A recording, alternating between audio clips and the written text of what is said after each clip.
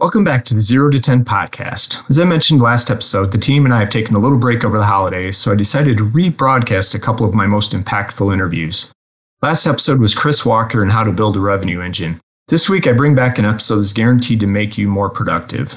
Steve Glaveski is a leader in the personal productivity space, author, consultant, coach, venture, you name it, he's done it. And with the new year around the corner, this was the perfect time to bring this one back. Steve's book, Time Rich, was one of my favorites of the year. Enjoy, and we'll have some fresh new episodes starting in January. Now, on to Steve.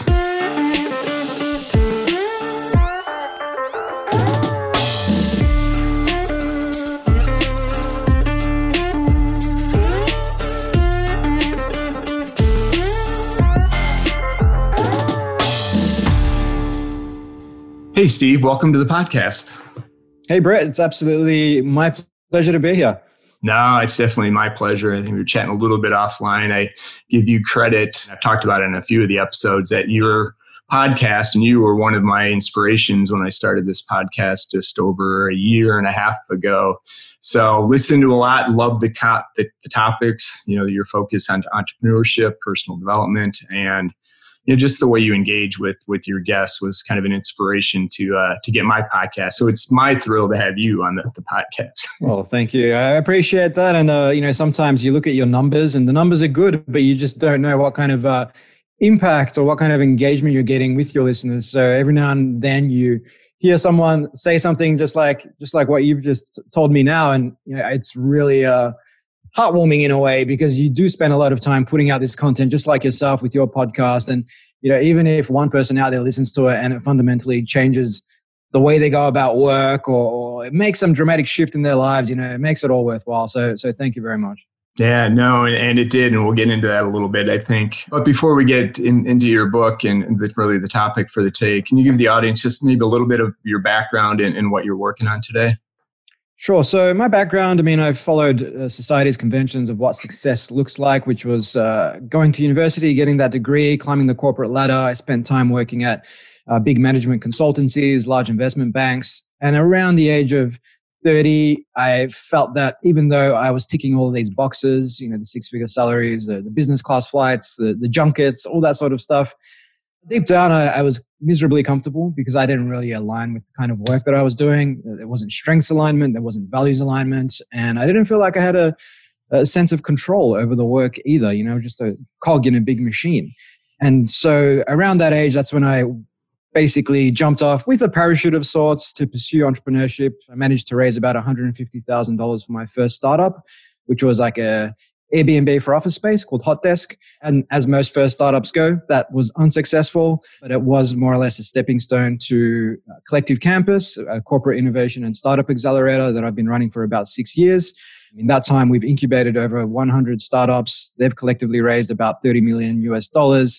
We've worked on the innovation strategies of about 50 large brands around the world. And working on Collective Campus has also given me the ability, or the freedom rather, to go off and write books, host the Future Squared podcast, which you alluded to, and also spin off a couple of other companies in Lemonade Stand, a kids entrepreneurship program. And during the pandemic, we spun off a media outlet called No Filter, applying some of the principles that we'll no doubt touch on today that come out of my new book, Time Rich. Yeah. Now, based on that journey, I kind of shared a little bit, but I bounced back and forth between corporate and the startup space and not making it, the cold turkey leap. Did you anticipate ever writing these books and having a podcast before you made that jump?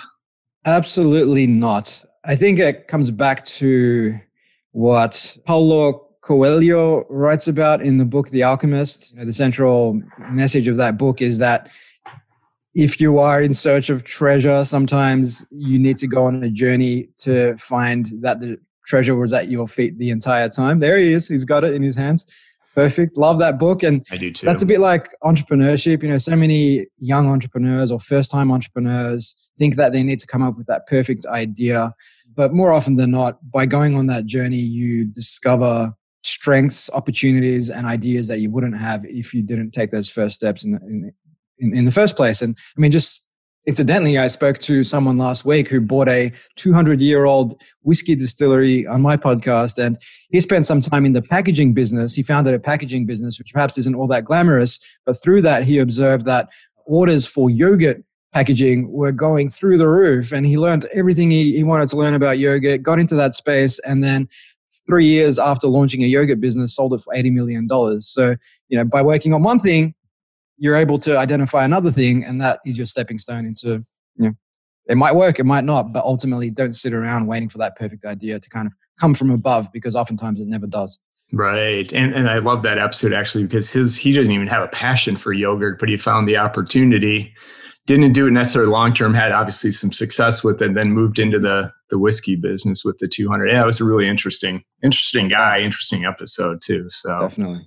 Yeah, I'm with you. And I told you I'd probably take you down a few different rabbit holes, and we're going to start early. But you had mentioned lemonade stand, and I know in one of your podcasts you had mentioned an entrepreneurial mindset versus entrepreneurial learning, and I know I'm mixing that up a little bit, where you had talked about it. We're not teaching the students of today the right way to think about things.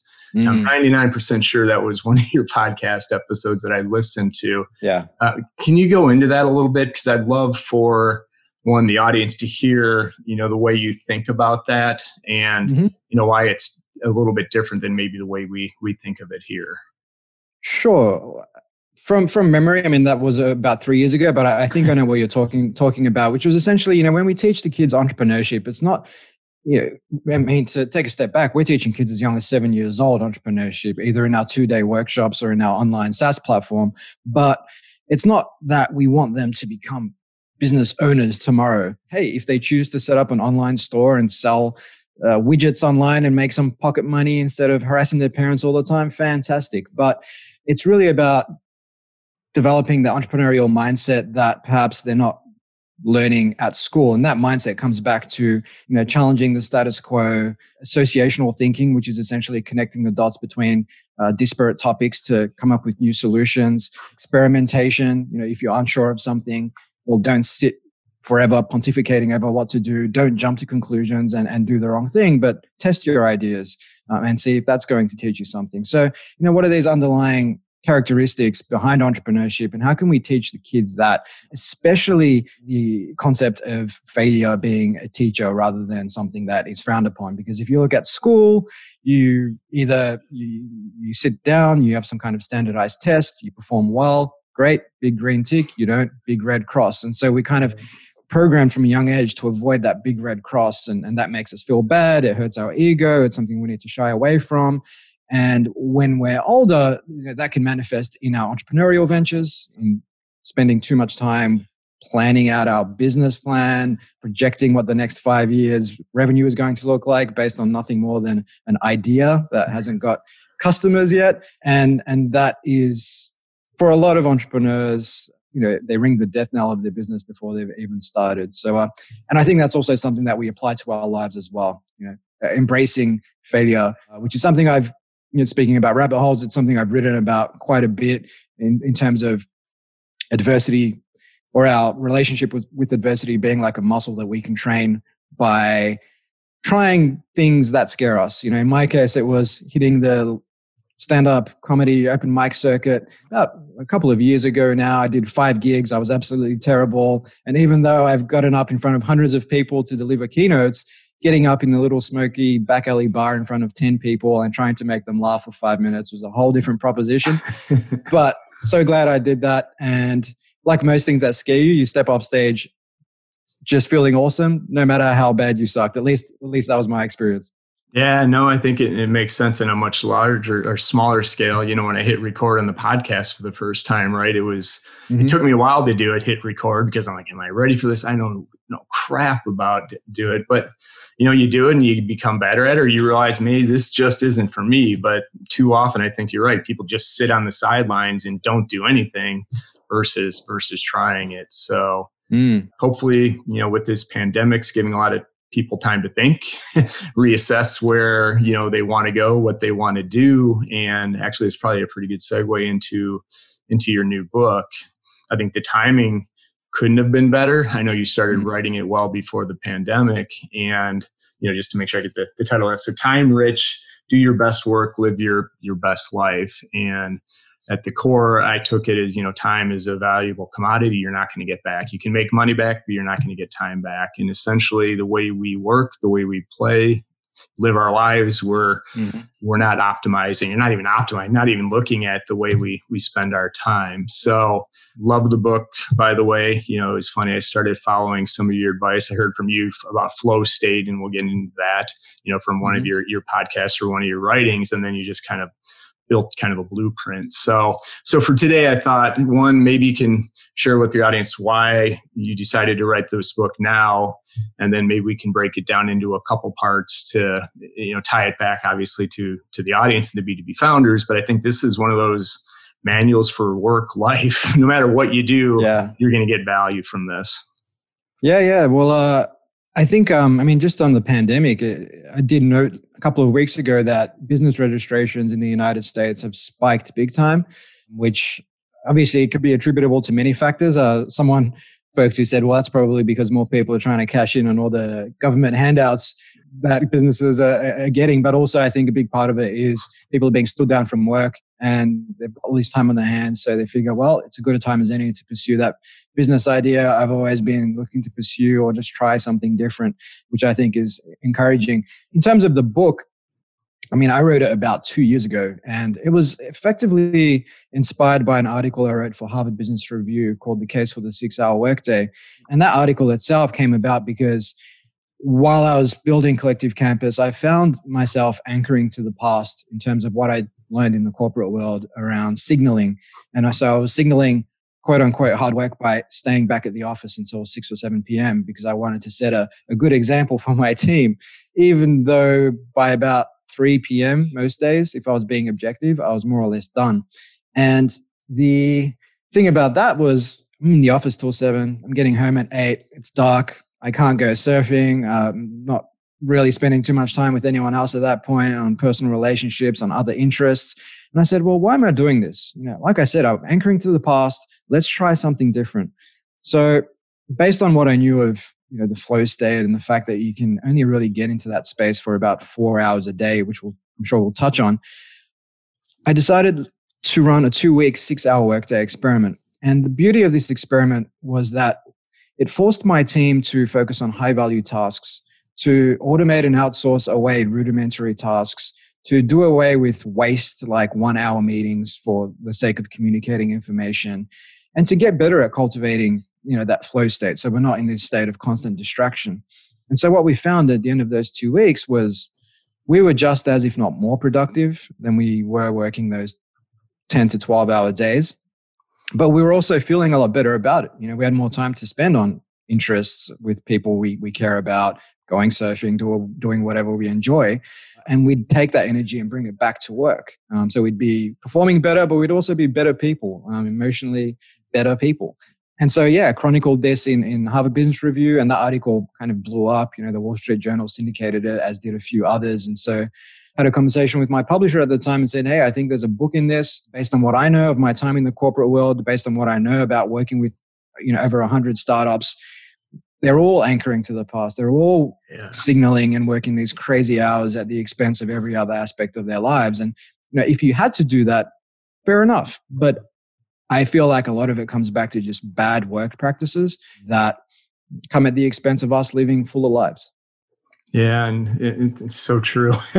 And it's universal. And, and we won't have to go back too far because you do actually go and touch about the origins of how, the 8-hour workday started, which was actually interesting in itself with the history lesson. Because I always assumed it was World War I, World War II-ish, when we started to get the factories, mass production, everybody started to centralize, do work there. But you actually brought it back to the 18th century is when we first started, or maybe a little bit later than that. Yeah. And, I think about today, or even, I've been in this space now almost 30 years, that it hasn't changed much until the last maybe 5 years, and still we haven't really changed fundamentally the way we did it. And I think you touched on, we moved from tasks, and this is my interpretation, tasks to knowledge workers, right? Where we used to have to do tasks to get things done. It makes sense to do a team, but we're moving to more knowledge. But I think, pre-pandemic, most of these organizations, big companies were still set up for everybody to be in the office. And when you think about the time waste and the productivity waste in those offices, not just from not being in a flow state, but the interruptions and, activity based versus output, within your research, obviously you found that with your team that you could be more productive in less time. And it's still a huge problem, isn't it? Unless I'm missing something, right? Well, it's definitely a huge problem, and it does go back to the 18th century. The Industrial Revolution, and at that time, there was no cap on hours worked. There was no occupational health and safety. You had kids as young as 10 years old working in the coal mines, getting paid something like 2 shillings a day, which is absolutely nothing.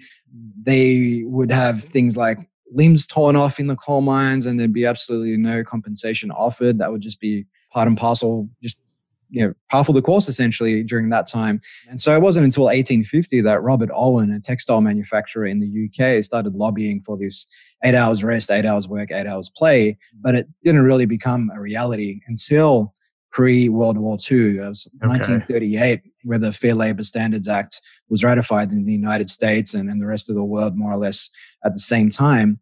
And so it's been about 80 years that this 8-hour workday has been a reality. But as you alluded to, in that time, work has shifted from algorithmic, process-oriented, step-by-step work to cognitively complex work. And so while you could draw a straight line between hours and output on, say, an assembly line, presence and productivity, you can't do the same when it comes to cognitive work. When it comes to cognitive work, as you suggested, when I was researching my book, countless examples of organizations doing more in less time. Or people as well. If I think about Charles Darwin, one of the most fundamental thinkers of all time, who penned the theory of evolution, he worked about 4 hours a day. 5 hours, but 1 hour for lunch, right? So, and it didn't stop him from penning the theory of evolution. A study that I highlighted in the book took 3 control groups, so 3 sets of scientists. One group worked 20 hours a week. The second worked 35. The third worked 60. And it turned out that the 20-hour-a-week group was twice as productive as the 35-hour-a-week group. And the 60-hour-a-week group was the least productive of all. Because, of course, they don't have time to rest and rejuvenate. They're focused on low-level, shallow tasks. And they're burnt out. They're ineffective. They're cynical about their work, and they're exhausted. And so you can do that for short amounts of time. I like to say that work is kind of like an NBA season. You've got your off season, your regular season, your playoffs, your finals. But if we treat every day, all day, every year like it's Game 7 of the NBA finals, then we're going to burn out very quickly. Microsoft in Japan last year, they ran a 4-day work week, and they found that productivity increased by 40% during that time. So, coming back to this notion of productivity not being linear when it comes to cognitive work, countless studies show that we can only get into the flow state for about 4 hours a day. But because of the way the modern office goes about its business, because of all of these bad habits that permeate it, like we're interrupted 50 to 60 times a day, we've got push notifications on our desktops, on our smartphones popping up all day long. We check our email on average 72 times a day. We spend about 4 hours a day looking at our smartphones, which works out to about 8 weeks a year, which to me doesn't sound like a great use of time. And we're expected to attend all sorts of meetings all day long. We're invited to 1-hour meetings. And more often than not, in many companies, you don't really have a say as to whether or not you say no to that. It's just expected that you attend. And so you could have all sorts of priorities you're working towards. You turn up to work and you look at your calendar, and suddenly half of your day is gone because people have just invited you to all sorts of meetings where you are just one of potentially 7, 8, 9 people there, and you don't really need to be there, but the culture suggests that you do. And so you find yourself being busy all day long and not really having that much to show for it come the end of the day, but being really demoralized and unfulfilled by your work. Yeah, and just, hey, this is what we do. This is the way we've done it, right? Hard to change it. I don't know if you ever seen the movie Office Space.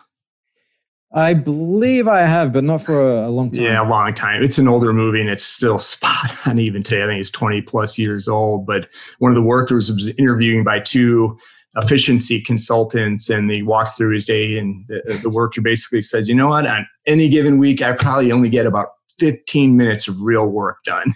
And everybody laughs. But I'm like, when I think back in my corporate career and with the way you just outlined the meetings and the tasks and the interruptions, and maybe a slight exaggeration, but probably not too far from the truth of really getting real work done. Mm-hmm. So, yeah, definitely. Like if I think back to my time in the corporate world, like if I took away all the meetings and everything else, I think I could have achieved the same outcomes, maybe on 2 hours a day, maybe 3 certain times, but definitely didn't necessitate 8:30 to 8:30 hours, which I was privy to at one of the companies that I worked at.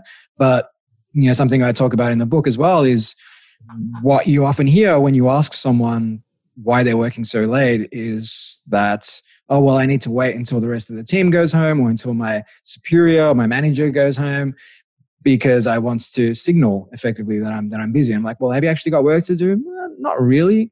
Maybe I do, but I don't. It's not critical. It's not urgent. But you end up playing these games, and these games are also easy to fall into because work is a socially validated activity, and it can be a source of self-esteem for a lot of people. So if you're working for a company that has some kind of status associated with it, working those long hours is not a frowned upon activity. And it also means that you don't have to then go off and maybe work on your personal relationships. You don't have to go off and, like I said, take on some challenging new pursuits that might hurt your ego and put you out of your comfort zone because you're sitting pretty in your 6-figure salary at a skyscraper somewhere in Manhattan, and you're deriving a lot of self-worth from that. But ultimately, as Bronnie Ware, a palliative care nurse who wrote a book called The 5 Regrets of the Dying, noted, people, she's worked with thousands of people on their deathbeds, and she's ushered them into the next life. And ultimately, no one says, I wish I worked more hours. No one says, I wish I had more zeros in my bank account. In fact, they say, I wish I hadn't worked so hard, and I wish I lived a life true to myself and spent more time with people that I care about. So I think spending a bit more time reflecting on what we want our eulogy to say rather than just what we want our LinkedIn profile to say or our CV to say, I think is a very worthwhile exercise. Yeah, 100%. And like I said, I'm a little bit older than you, but appreciate the time, better late than never. But I think the world has changed and the expectations and the opportunities are different. And you don't get time back. So you get a chance to earn the money, but you can't earn time back. So how do we take advantage of it? And, kind of before we transition into the how, because I'm curious to dig a little bit deeper, one on the personal, but also on team. I think that'd be harder to get a team into flow state so we'll get there. But I'm curious from your perspective on the opportunity now. Let's go to the entrepreneurial space, right? In the B2B world, I've been arguing and advocating for a number of years that there's real opportunity because a lot of these legacy B2B companies are outdated. They weren't built to sell and service in today's technology in today's world. They're built in silos and hard to get. Now with the pandemic and looking at, is there a way to create a more efficient organization that's built on, kind of the principles that you have in your book that, hey, we've got 4 to 5 really good hours. How do we take advantage of it? Not only take advantage of it, but build it into the DNA of the organization. Because as we talked about history, really hard to change. And, I think some of them are struggling with where we're at today. So I'd love to get your perspective and throw you, on the 8 ball here for a second, just to see, where do you see opportunity in this space for these younger startups that are more, like I said, agile and built differently, right? Well, definitely. And it's not just startups, it's any organization who embraces a different way of work. And I think Tim O'Reilly summed it up well in his book, What's the Future?, in which he penned what he called a business model for the new economy. And that business model was essentially characterized by things like automation, talent on demand, algorithmic driven decision making, and just a unique, magical user experience at its core. But effectively, these are the things that will help organizations achieve a lot more with a lot less. These are the things that will ensure that those feedback loops that can oftentimes be really long in large organizations become really small. And that's a motivating place to work.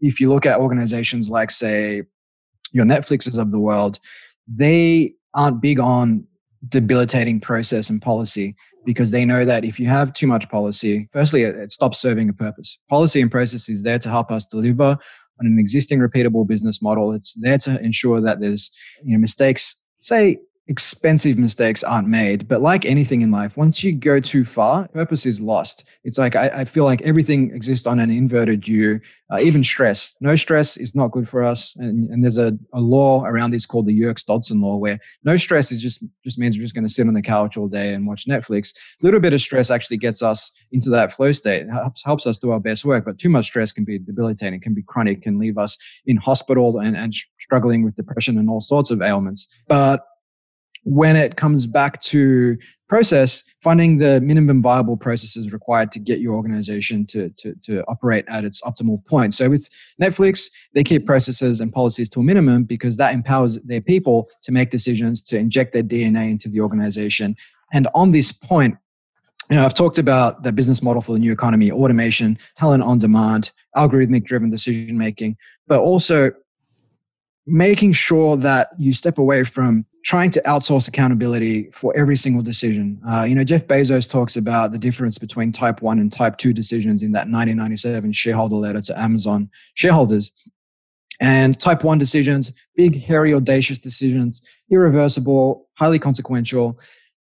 Type 2 decisions, inconsequential, inexpensive. In fact, there's probably utility to making the wrong decision because you learn something, and providing you fix it, you move forward, you end up in a better position.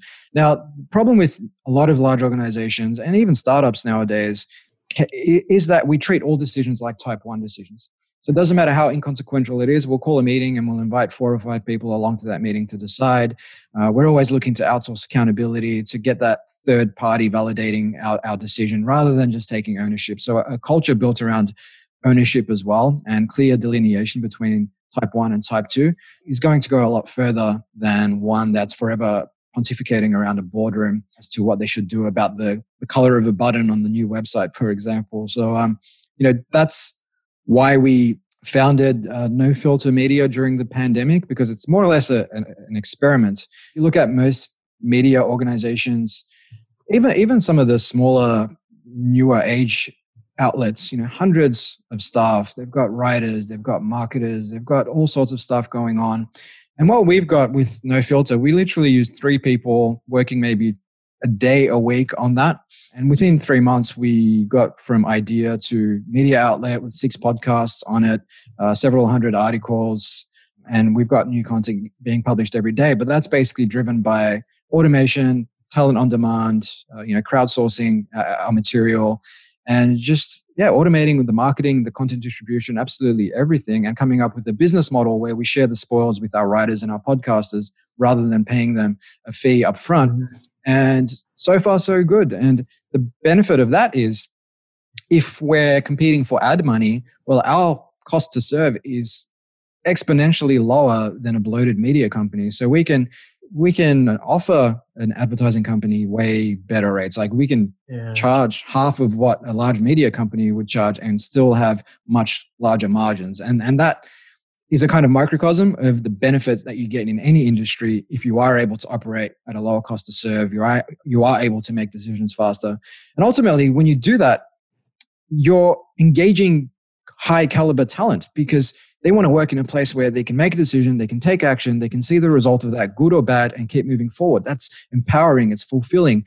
But if they're in a place where they feel paralyzed, where they feel like they can't actually get anything done, they're either going to be disgruntled or they're going to leave. And at the moment, 85% of people globally are either not engaged or disengaged by their work, according to Gallup. And that was a 2019 research study that they ran. So that means what? 6 out of every 7 people, or is it 7 out of 8? One of the two are currently disengaged at work or not engaged, which means there's a lot of opportunity there for companies who do create these cultures to ultimately these high performance cultures. And the ones that get it right will have a massive advantage.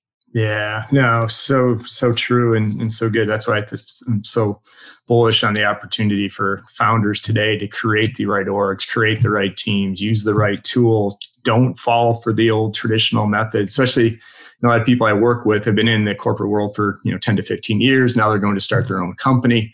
All they've known is the old world. So more times we get folks like you talking about, hey, there is a different way to do this. Think about it. And I just want to, before we get into kind of some of your recommendations, one of the things I liked, you talked about the decision making, was the rule of two, right? I think I got that right, where two people are intimately familiar with this say, hey, you guys go come up with a solution. It's, it's so simple, but it's so powerful. And when I think about all the, my corporate time, if we would have taken that versus a team of 10 with a subcommittee of 6 with report outs, and if we would have just said, hey, here's the 2 people this is most important to, come back with a recommendation, it's amazing that we took it so far the other direction.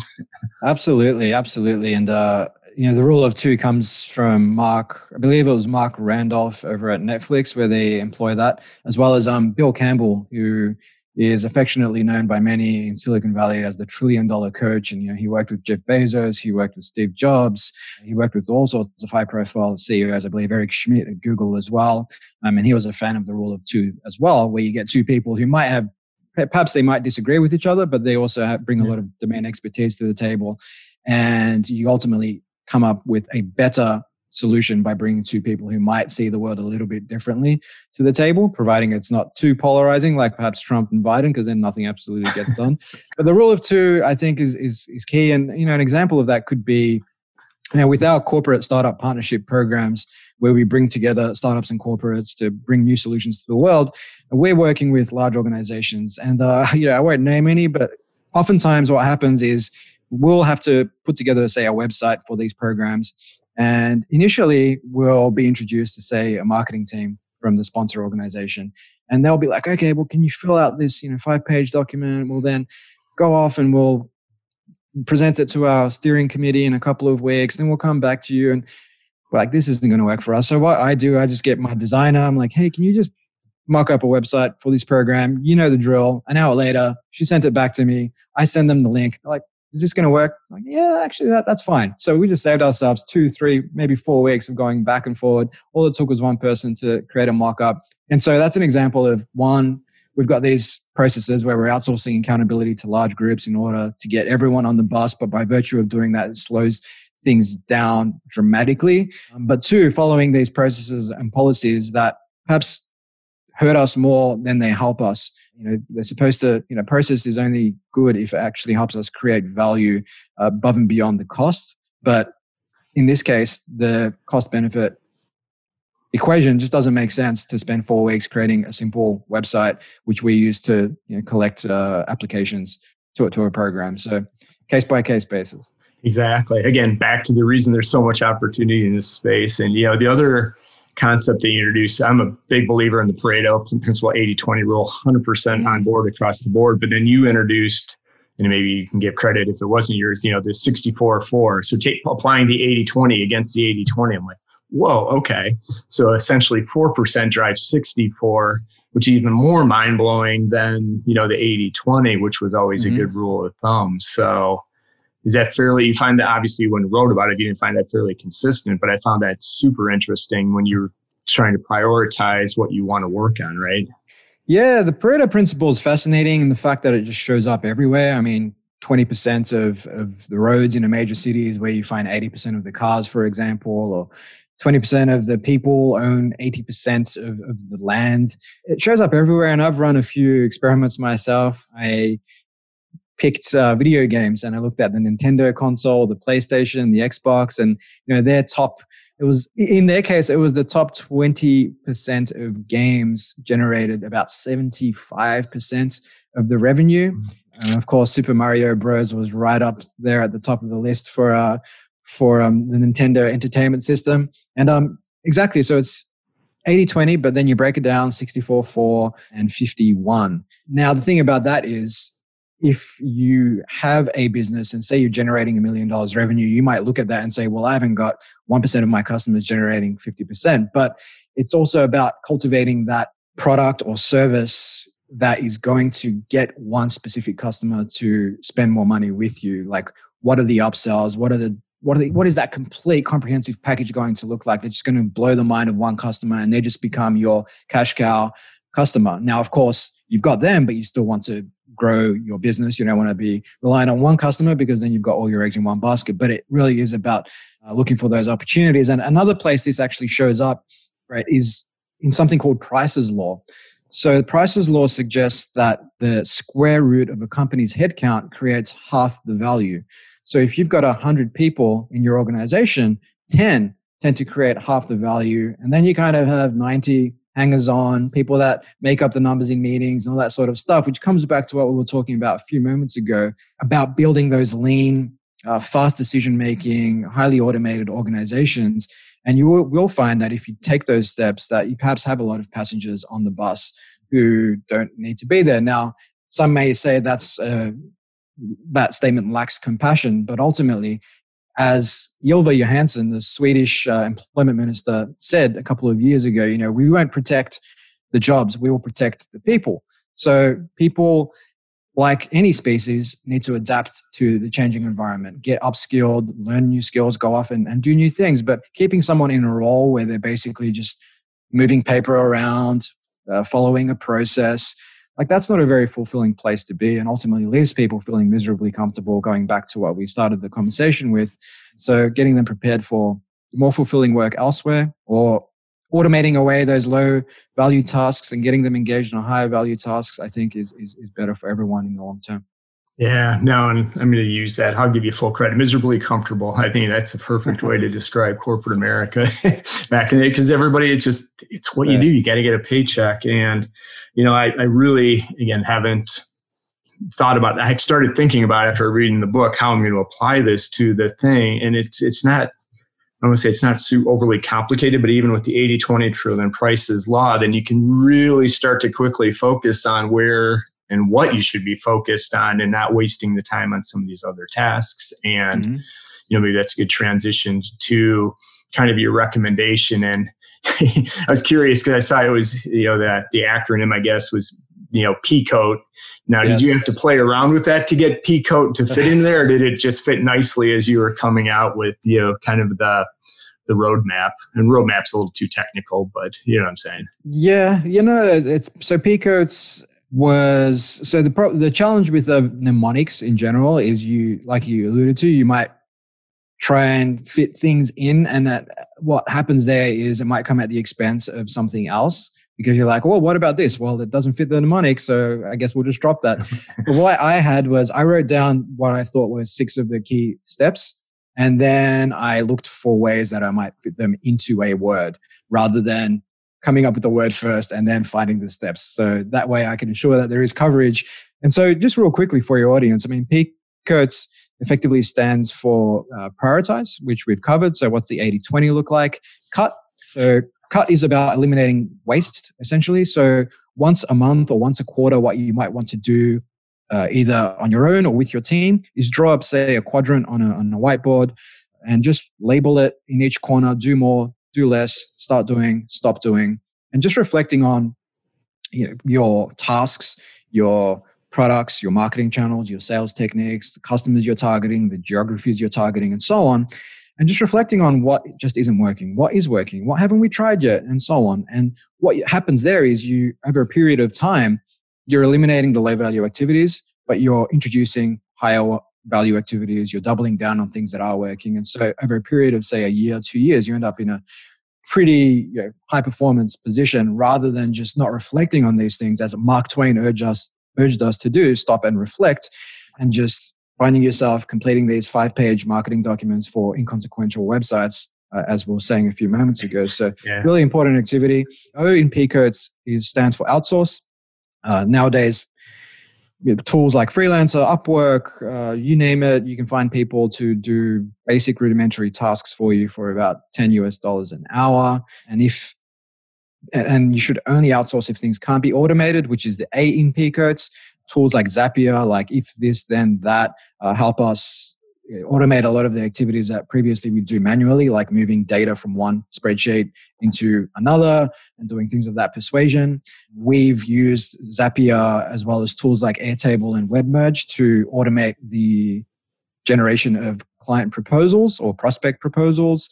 We've used it to, speaking of the media outlet, we created, say, a HTML form that we send to public facing writers where they can submit their articles, and that will automatically go into our CMS for review by our editors, and we just have to hit publish, and that way we can create content at scale. So there's so many things you can do in that space. And just on that, I've got a PDF I published at timerichbook.com, which has it's about 30 pages long, and it's full of automation tools that people can check out. So whether it's customer service, admin, marketing, sales, there's all sorts of things you can automate, and it doesn't cost a lot of money. It just saves you a lot in the long term. The T in P-Codes, two of the biggest ways that people waste their time, Brett, I find, is jumping to conclusions or analysis paralysis. Now, in both of those cases, what is essentially driving that is we're not validating our assumptions. So if you're not sure whether your idea is good, definitely then it's not worth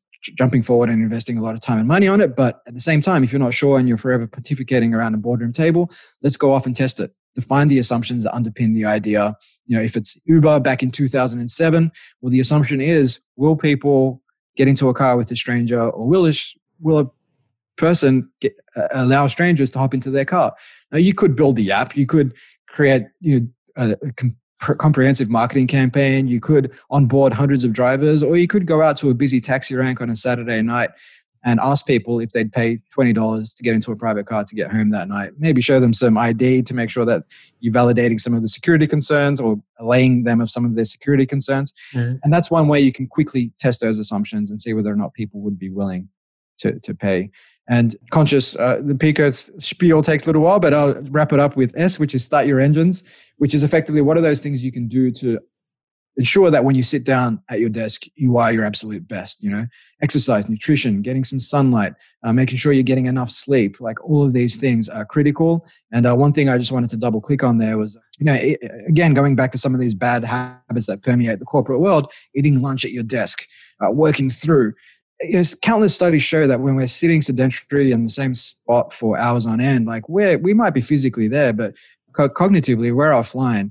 And something as simple as, say, a 10 or 15-minute walk outdoors in nature has been shown to release BDNF, or brain-derived neurotrophic factor, because our bodies they identify movement as a fight or flight moment. And so this chemical effectively helps us to stay focused in those moments, because it would have served us well in the African savannah, where we might have fight or flight. We saw a predator and maybe we needed to run and be super focused in that moment. Or maybe we eyeballed some prey and we needed to catch it in order to eat, survive, so that we could live long enough to reproduce. So rather than eating lunch at your desk, if you're finding yourself struggling to focus, maybe go for a 10, 15-minute walk, come back to it, and you'd be surprised how much clearer your thinking actually is. Yeah, no, that's a good point too. And the one thing I was going to ask you, even further double click on, because you do talk about drugs, not recreational drug or anything, but I think you call them nootropics and some other things to help with focus. What's your take or your perspective on those? Are you an advocate of those, or proceed cautiously? Or are you more of if you do all the right things, naturally get outside, exercise, sleep, that it's not necessary? I think, prior to this podcast, I did have some lion's mane and some MCT oil in my coffee. But what I will say is, I feel like nootropics are it's the icing on the cake, so to speak. So there's no point pumping yourself full of nootropics if you're not getting 4 hours sleep a night, if you're not moving, if you're eating nothing but KFC and McDonald's all day.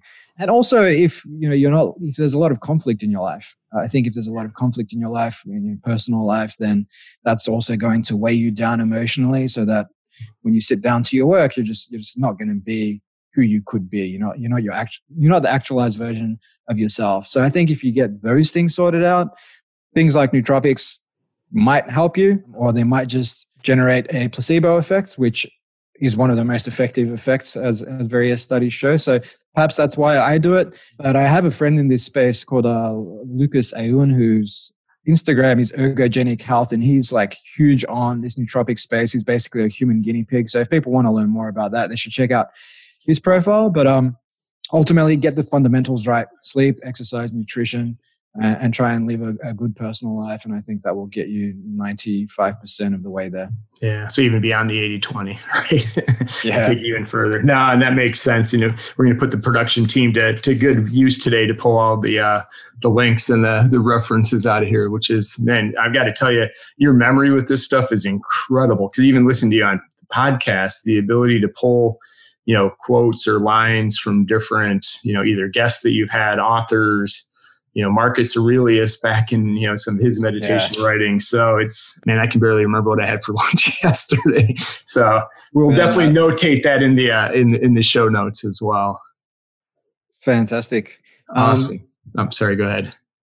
No, I think it's just by virtue of doing things. And I find that interviews, speaking to so many people on the podcast over the last almost 5 years, it makes it easy to remember certain things, I find. But also when you're reading a book as well, like so many people will read books cover to cover and not take any notes, not highlight anything. And I think if you want to get better at remembering things, firstly, highlighting what you're reading. Second, taking some notes, relating it to some existing concepts. There we go. Brett's all over it. But relating it to some existing concepts that you're familiar with, maybe you're turning them into blog posts or teaching someone else what you've learned.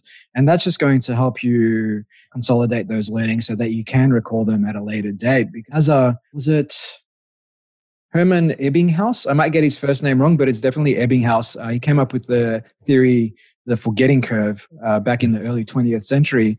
And they basically found that if you don't apply what you learn, you forget about 90% of it within a week.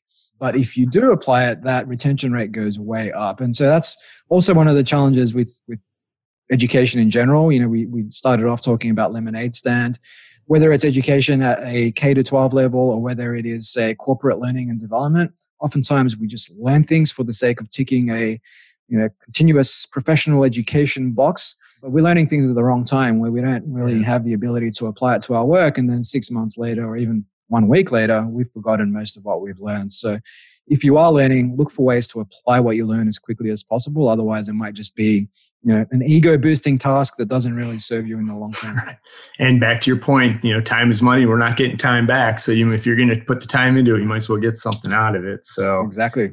Oh, that's awesome. And I know I want to be super respectful of your time, but I do have 2 more questions for you. One before I get to that.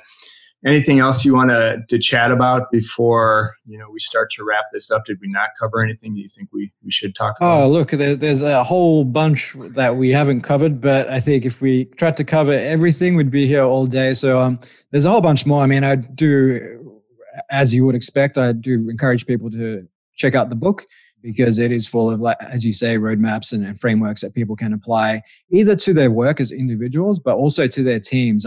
One thing we perhaps want to touch on when it comes to team productivity is, since we've moved away from the centralized office, since so many people are now working remotely, it creates perfect conditions for organizations to embrace asynchronous communication.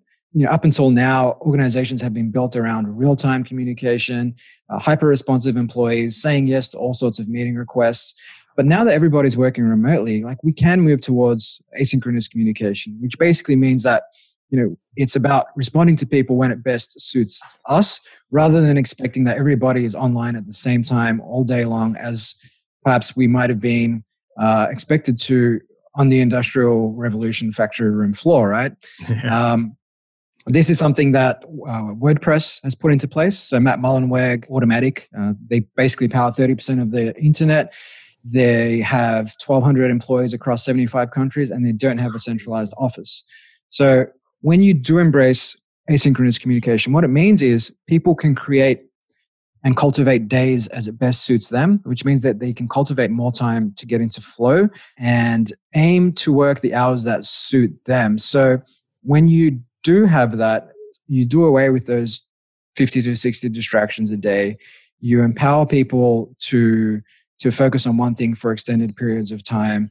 And it also means that by designing the day that best suits you, it supports 50% of the workforce who are night owls. So 50% right. of the workforce currently identify as night owls, which means that they suffer from a form of social jet lag 10 hours after they do their best work 10 hours after waking up. But if you try to get them to work or to a Zoom call at say 8 or 9 a.m., they suffer from a form of social jet lag. And over extended periods of time, that can create anxiety and depression.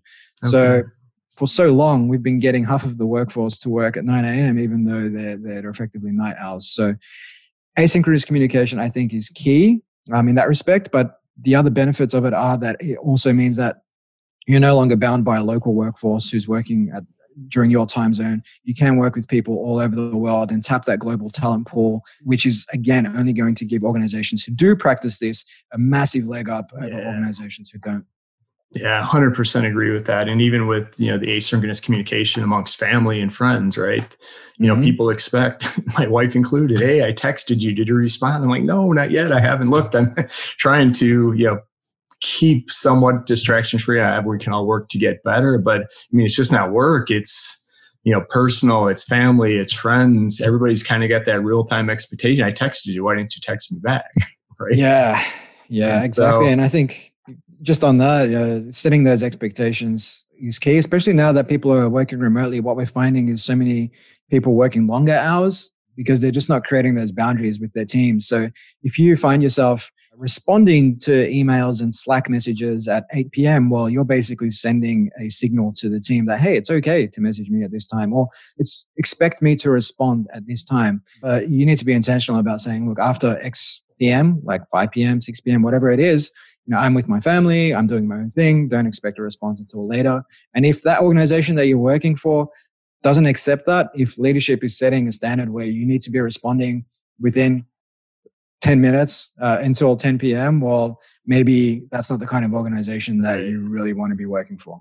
No, so true, and for sure. And you talked about giving the opportunity to improve, right? Like employees work the hours they need to work, but yet there's a number of, videos and memes going around that, employees now working from home are actually taping their mouse to a Roomba that's moving around. So it looks like their activity online is that they're logged in. I'm like, man, people are working harder just to show they're online. And that goes back to, activity-based, performance versus outcome or whatever the expected, result is. And it's hard. That's going to be a hard shift for some companies, but definitely. And also that comes back to what we said earlier. Like if you do create a high performance culture, which helps you to attract and engage high performance talent, you won't need to worry about them sticking a mouse to a Roomba because they're motivated to actually contribute. And that values alignment piece, like finding people who really believe in the mission of your organization, people whose strengths really complement your organization, who you empower to make decisions, to contribute,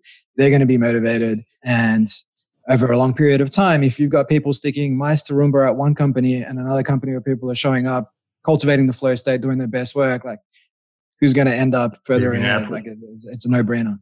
All the best employees are going to flock one way. There might be some hesitancy at first as they have to think about changing jobs or companies and may have to go a little bit smaller with up and coming. But yeah, 100% agree with you. It's gonna change. So awesome. All right. So 2 last questions for you, I promise. And the first one is, what's next for you? The book's come out. What are you working on here the rest of the year?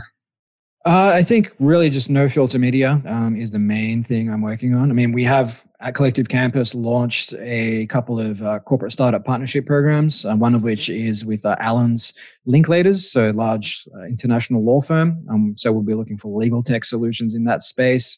And the other is with a consortium of water, power and utilities bodies here in Australia, where we're looking for water tech solutions. So any startups in that space listening, definitely check out the Collective Campus website for more info. Otherwise, No Filter Media, trying to build that up and essentially get more podcasts on board. So like I said, we're at 6 right now.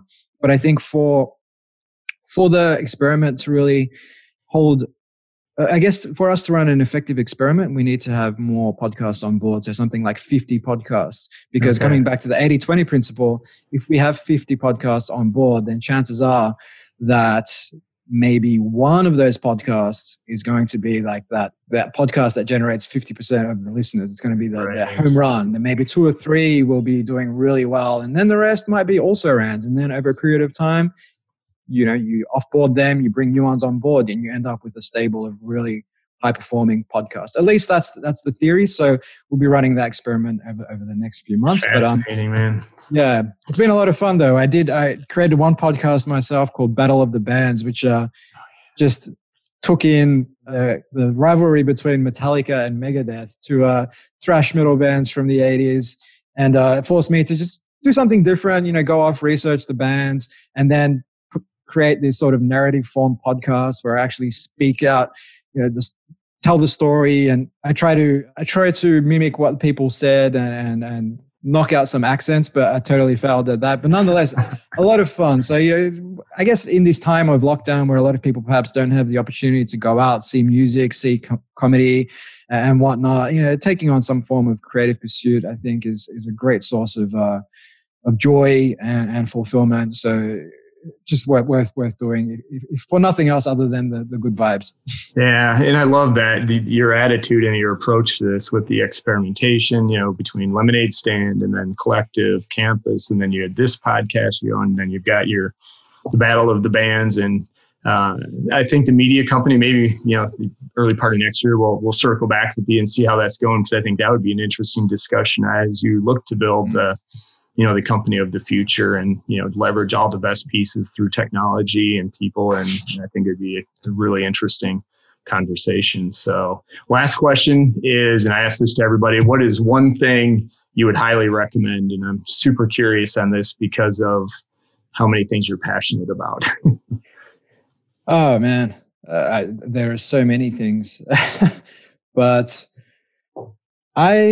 if you ask me this question in an hour, I'd probably say something completely different, Brett. But for me, turning the lights off or just dimming the lights about 2 hours prior to bed for me has been really helpful in falling asleep in a timely fashion. So, and if you can't do that, if for whatever reason you need the lights on, then getting a pair of, say, blue blocking glasses, which you can probably get online for $50, which basically, because the problem with blue light, whether it's your house lights or whether it's your smartphone, the TV, is it suppresses the release of melatonin, which is critical for us to get us to sleep. But by wearing these glasses or by turning the lights down, effectively has the opposite effect, which makes it much easier to fall asleep. And sleep is absolutely critical. Like, so many people are only getting about 5 to 6 hours sleep a night, but unless you're a couple of standard deviations from the mean, most people need close to 8 hours in order to regulate their emotions, in order to be able to think critically, to be great problem solvers, and everything that comes with that. And the lack of that 8 hours over an extended period of time has also been shown to preempt neurodegenerative disease, Alzheimer's, dementia, and everything else. So I think it's one thing that perhaps we don't pay enough attention to, and so many of us think that, well, I'm fine. I perform well on 4 hours sleep a night. But the thing about that is you don't know you're sleep deprived when you're sleep deprived. You've just normalized that. That's become your baseline. And if you do cultivate the ability to get a full night's rest over extended periods of time, you might find that you feel like a completely different person.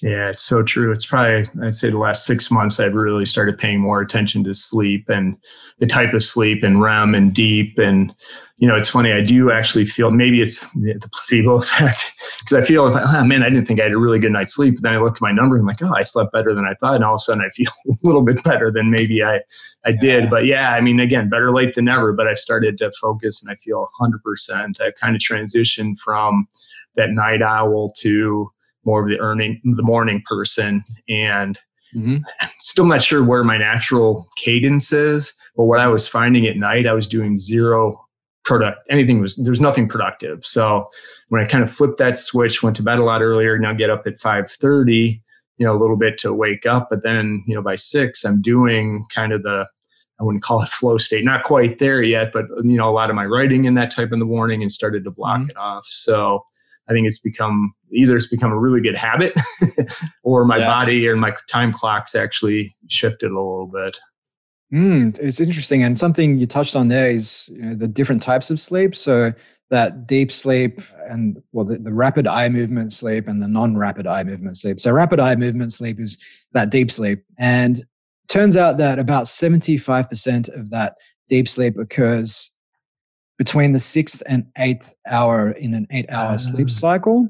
Interesting. And that deep sleep, that deep sleep is fundamental for creativity and emotional regulation.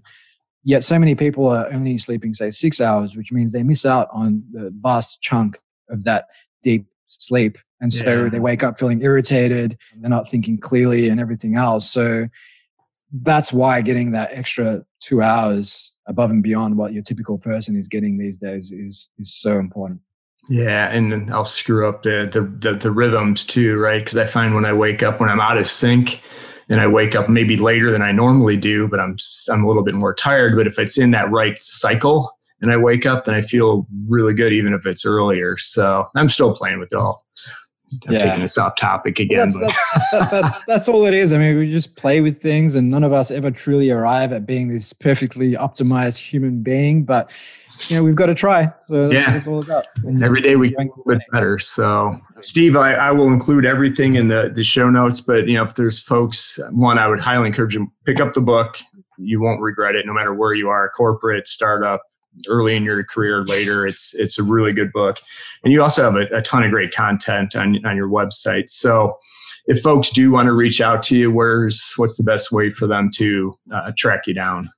Sure. So timereachbook.com is the best place to find out more about the book. Pick up a copy. You can also download the first chapter for free, as well as that automation guide. If they want to learn more about me, my work, steveglaveski.com is the best place. That's GLAVESKI. And there's links to all my work, articles, contents, podcasts, you name it. It's all there.